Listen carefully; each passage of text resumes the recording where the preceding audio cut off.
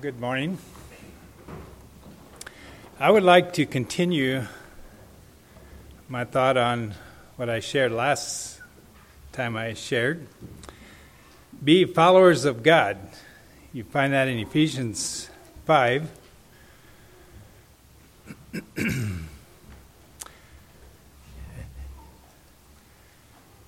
Being followers of God as dear children. And then I want to start with verse 15. See then that ye walk circumspectly, not as fools, but as wise, redeeming the time, because the days are evil. Wherefore be ye not unwise, but understanding what the will of the Lord is. And be not drunk with wine, wherein is excess, but be filled with the Spirit, speaking to yourselves in psalms and hymns and spiritual songs, singing and making melody in your heart to the Lord, giving thanks always for all things unto God and the Father in the name of our Lord Jesus Christ, submitting yourselves one to another in the fear of God. Wives, submit yourselves to your own husbands as unto the Lord. For the husband is the head of the wife, even as Christ is the head of the church, and he is the Savior of the body.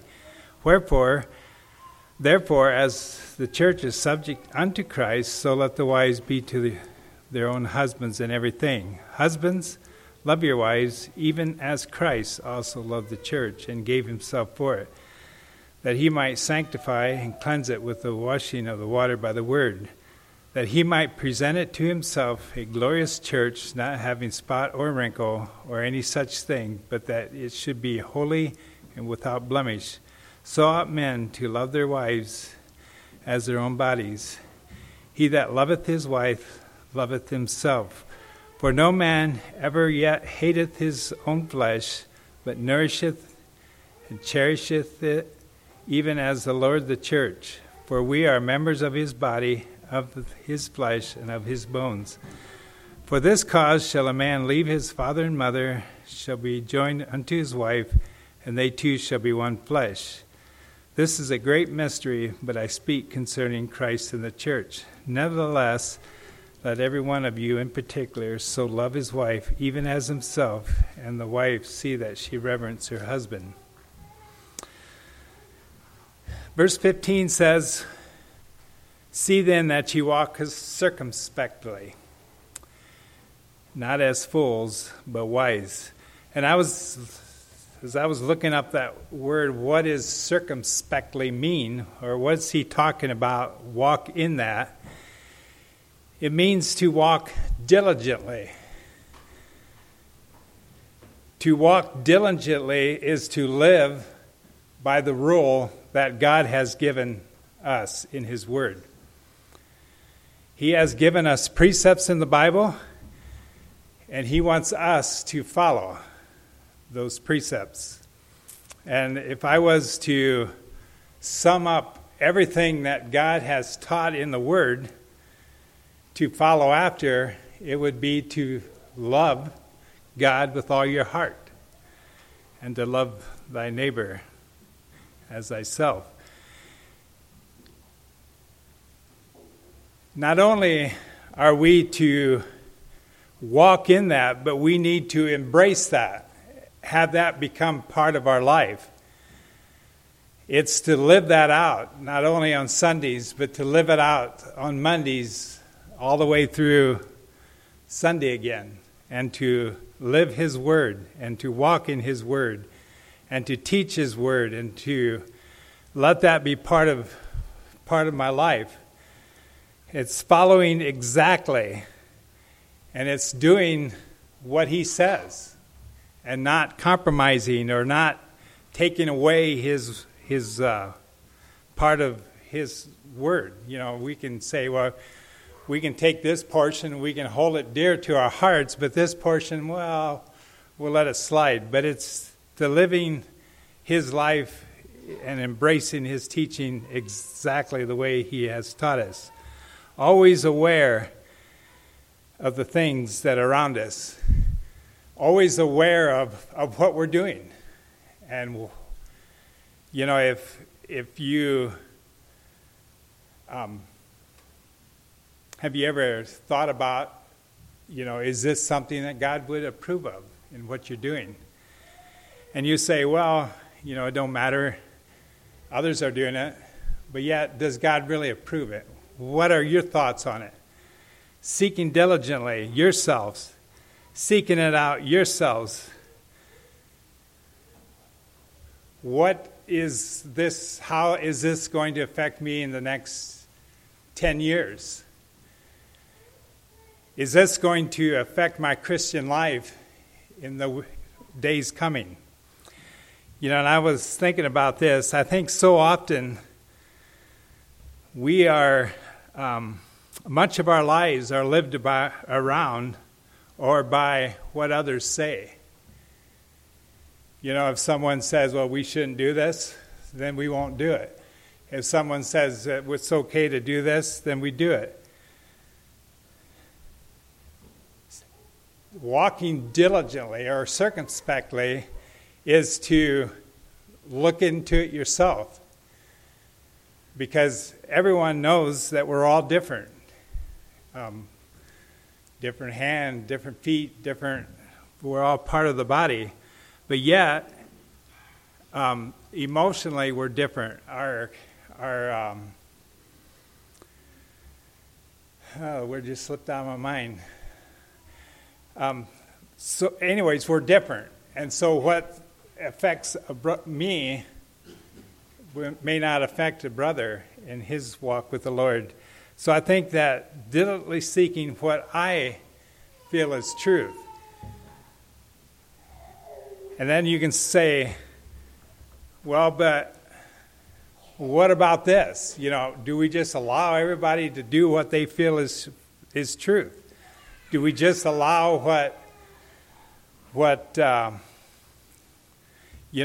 see no problem with it, so I'm going to do it when we know down the road that it's going to affect that person's life.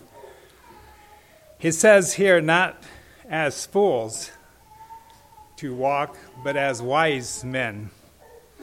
To walk as fools is to be careless in our Christian walk, just doing what we think is right in our own eyes, doing what we enjoy, doing what others are enjoy doing. And that becomes part of us. And why are we to walk diligently in our walk with Him? It's because we are living in the days where the days are evil. And we need to be careful in our walk with Him and diligently seek what is truth. Walk as fools is to do things the way we want to do, is to what pleases me. But to walk in wisdom is to walk in a way that we're walking with Christ, understanding God on His terms. And you read in verse 17, it says the days are evil, but in verse 16, it says to understand, 16, it says redeeming the time because the days are evil. Wherefore be unwise, in 17, be not unwise, but understand what the will of the Lord is. And that's what we're seeking after, or we should be, diligently. What is the will of the Lord? What is God wanting in my life? And I know this is not a popular thing, and it's actually scary to say it, but it's so true. If you seek after God with all your heart, these things that we focus so much in rules and regulations and people criticizing and so on is going to be passed. We won't need that. But the problem is we're not seeking God with all our heart. We're not loving God with all our heart. And so we have to kind of keep the fringes tight until you come to that point in your life. To walk as fools is to be careless, and I feel if you look around the churches today, there's a lot of foolishness in the churches, and people are walking as fools. Redeeming the time because the days are evil. Time is that on which eternity depends. Have you ever thought about that? That 611,000 hours that you are given in your lifetime is going to determine where you're going to spend eternity, which there's no time. The time that you are living in is preparing you for eternity. Life is not a dress rehearsal. It's real. And when life is over, it's over. Redeeming the time gives the idea of not wasting our times on things that don't matter. So if we're given 600,000 to 700,000 hours and we waste half of it, we will not get that back. You know, you can say, well, I realize and I'm sorry that I wasted the first 21 years of my life. I will not get that back. But I can redeem the time and go from here and live accordingly. So as I am looking at life around me, the opportunity to waste time is unreal. There was a discussion one time at work. Someone commented about, do you watch football, I think is what they said, and someone said, I feel that's a waste of time. So then it went on from there. Well, what is a waste? What is not a waste of time? And I think one of the workers that I hardly ever hear talk made that comment. Is there anything that's not a waste of time? And in this life, there isn't. So Ecclesiastic would, or Solomon would say, but yet there is. And that has to do with loving God with all your heart and to love your neighbor as yourself. It's to share the love of Christ. You know, raising a family is not a waste of time. When you see them going on in their life and starting their homes, even though it may seem like it, going to church, you may feel like it's a waste of time maybe, but it shouldn't be, because it's a time of you should be encouraging each other. So the things that I do, will this matter in 10 years? So I evaluate that. I pick up my phone, I play a game. Is this going to matter in 10 years? No. If I watch football, is that going to matter in 10 years? No. I probably will even forget that they won or lost 10 years. And what about for eternity? Does it matter if these teams win or lose, or I win or lose this game? There's always a challenge, and I think that's part of us that we need to evaluate, because there is something within us that wants to do better. And, you know, we play games, we want to do better, we want to win, and we win finally, and then we want to see how long we can do it. Or we go to football games or basketball games because we want to see them do better than the last time. So, am I wasting my time, or are you wasting your time in the things that you do in your life? You can redeem that. Then I would like to go to verse 21. And I know this is unpopular, but this is part of following after Christ. Submit yourselves one to another in the fear of God. So what does that mean? Submitting yourself one to another. Submitting is hupotasso, which means to put yourself under. So, how do we put ourselves under? Well, I want to look at Christ. I won't turn to it, so I'll just share a little bit because of lack of time.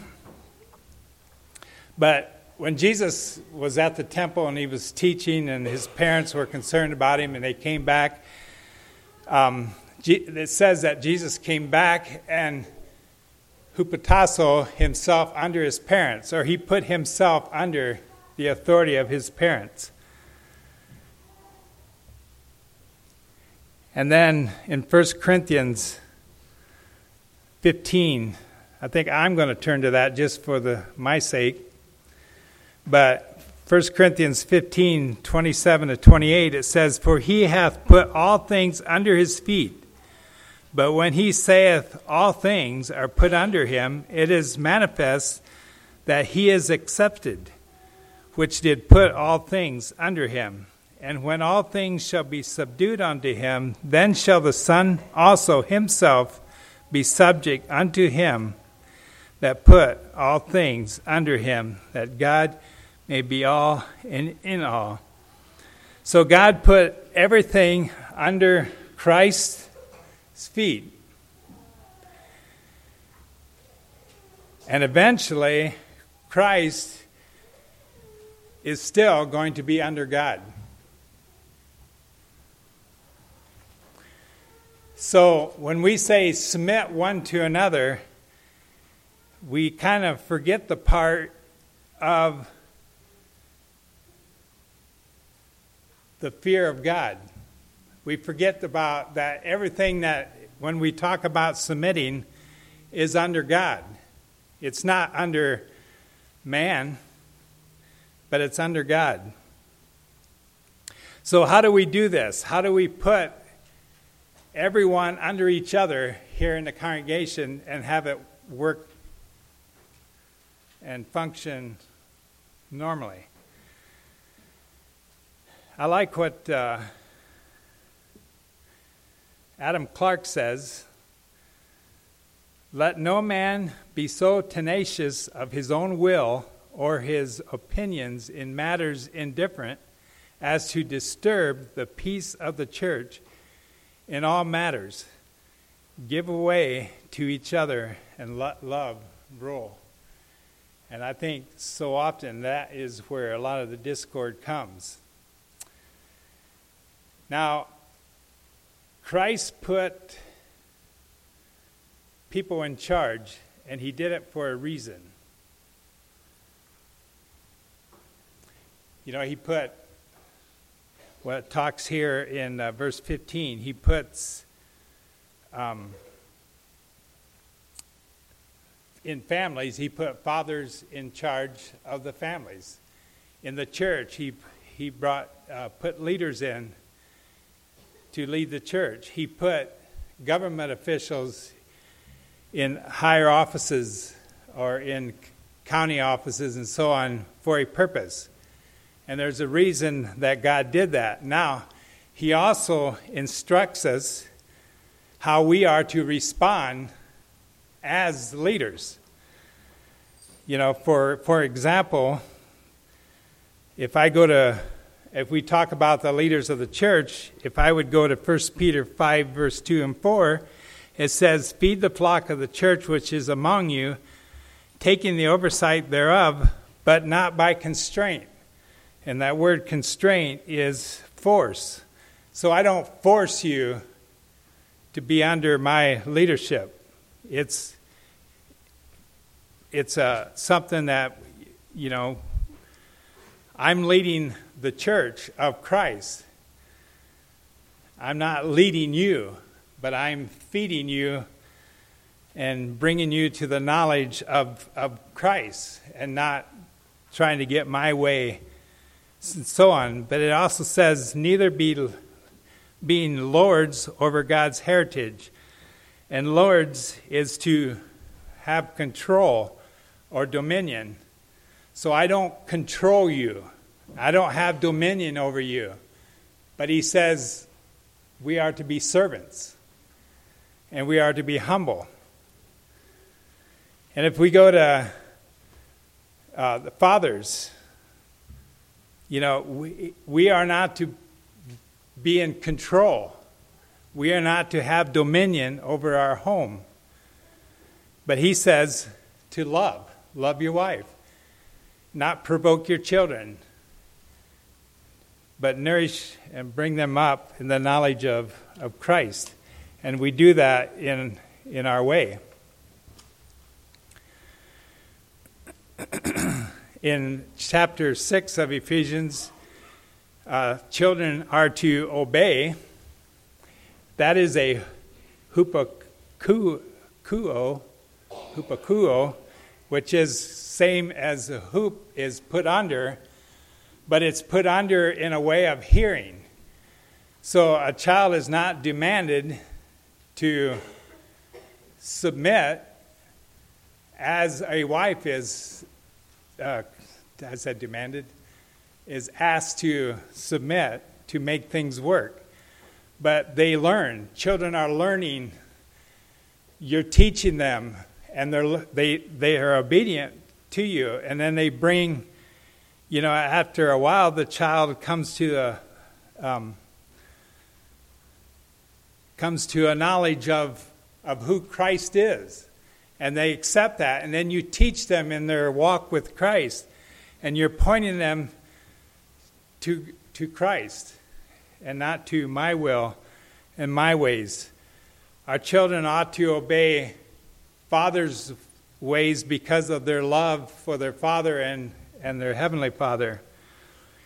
And I think when a daughter who is put under the care of her father, comes to the wedding, it talks about a great mystery of leaving father and mother and coming together in one flesh. And that's part of the ceremony, is you're transferring your part of leader to your daughter's husband to be.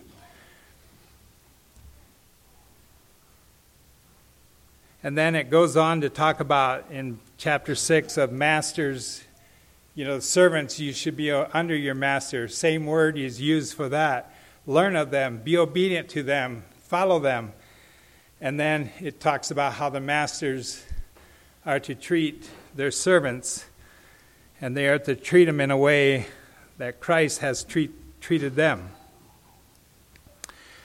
Now I want to look at the next verse. It says, "Wives, submit yourselves unto your own husbands as unto the Lord." Now, remember what that, as unto the Lord. So why did God allow that to be? Well, in the Greek transcript, it says, "Wives, to your own husbands submit yourselves as to the Lord." Our wives responsible to be in submission of other men. And we would say, well, no. I think that would go back, even if you're married, that would go back to the part of submitting yourselves one to another in the fear of God. Putting yourselves in honor, preferring one another. Lifting another one higher than you and being humble. So, to keep order in the home, God asks the fathers or the wives to put yourselves under your husband's leadership. And how that's done is different in every home because everyone is different. You have homes where it's easy for the wife to just come in and do what their husband says. And to others, they see areas where their husbands can grow in and they push them a little more. But that's okay. Husbands are not put into this setting of a wife, one flesh to be dominant, to be his way or the highway type of. But we are to love as Christ loved the church. And how did Christ love the church?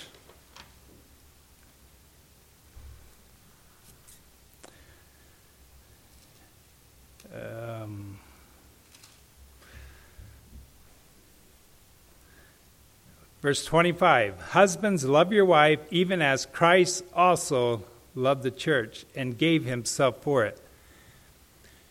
Have you ever thought that you as husbands are to die to yourself?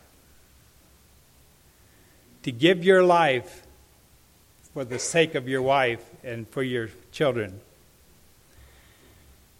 And that is giving up my selfish will. That is giving up my selfish desires. That is giving up things that would distract from a relationship with my family or with my wife and children. You know, if it's things that's taken me away from my wife and children, then I think I need to evaluate, give up that part of my life so that I can spend more time with them. It is a husband's thinking of the good of the relationship that's going to make your marriage work. It's not always the wife that has to give up, but it's you. It's me. I like the verse 28 says, so ought men to love their wives as their own bodies. He that loveth his wife loveth himself. Have you ever thought about yourself? We love ourselves. You know, I take care of myself. I'll defend myself to the fullest. I'll protect myself. And I'll provide for myself. And I'll do the best I can because of my love for me. Our wives are put under that.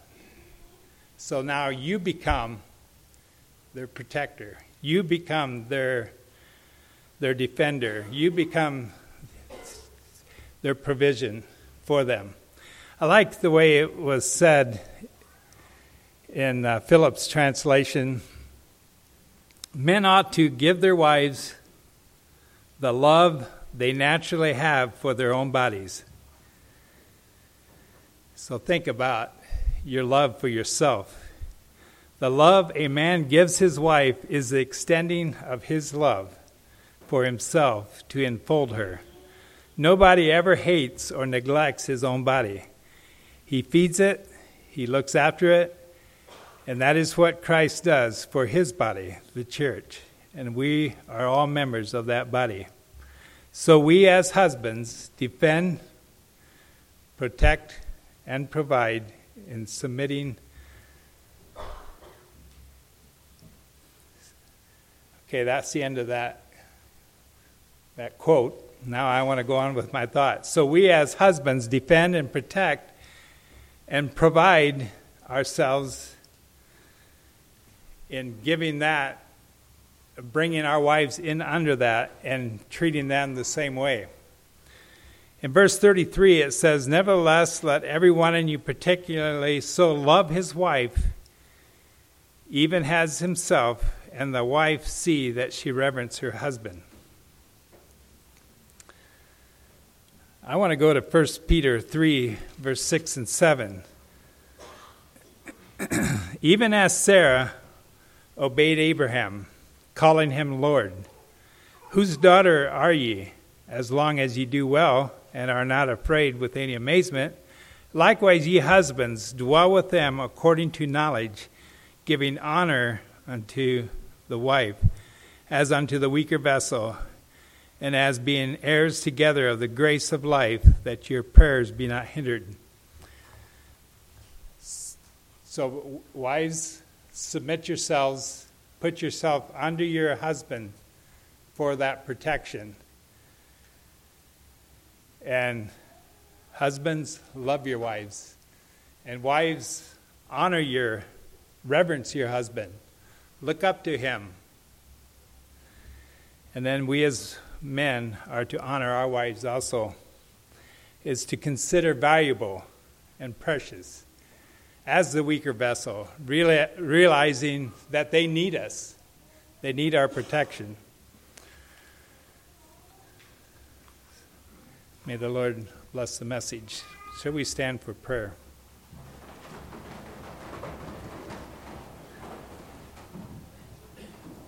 Father, we pray that you would help us to diligently seek your will, and that we would diligently look at our lives as how we are living it, and diligently look at how we are leading the church, and diligently look at how we are leading our families, and how we are submitting ourselves to our husbands, and diligently help us to look as children, are we under our Father's leadership. So we just pray, Lord, that you would bless this message and help us all to be encouraged in our daily walk with you, and especially in our times throughout the week. Are we wasting it on things that have no value? So we just pray for your blessing on each one here. Thank you for them, and I pray that you would anoint their hearts with your love. In Jesus we pray. Amen. You may be seated.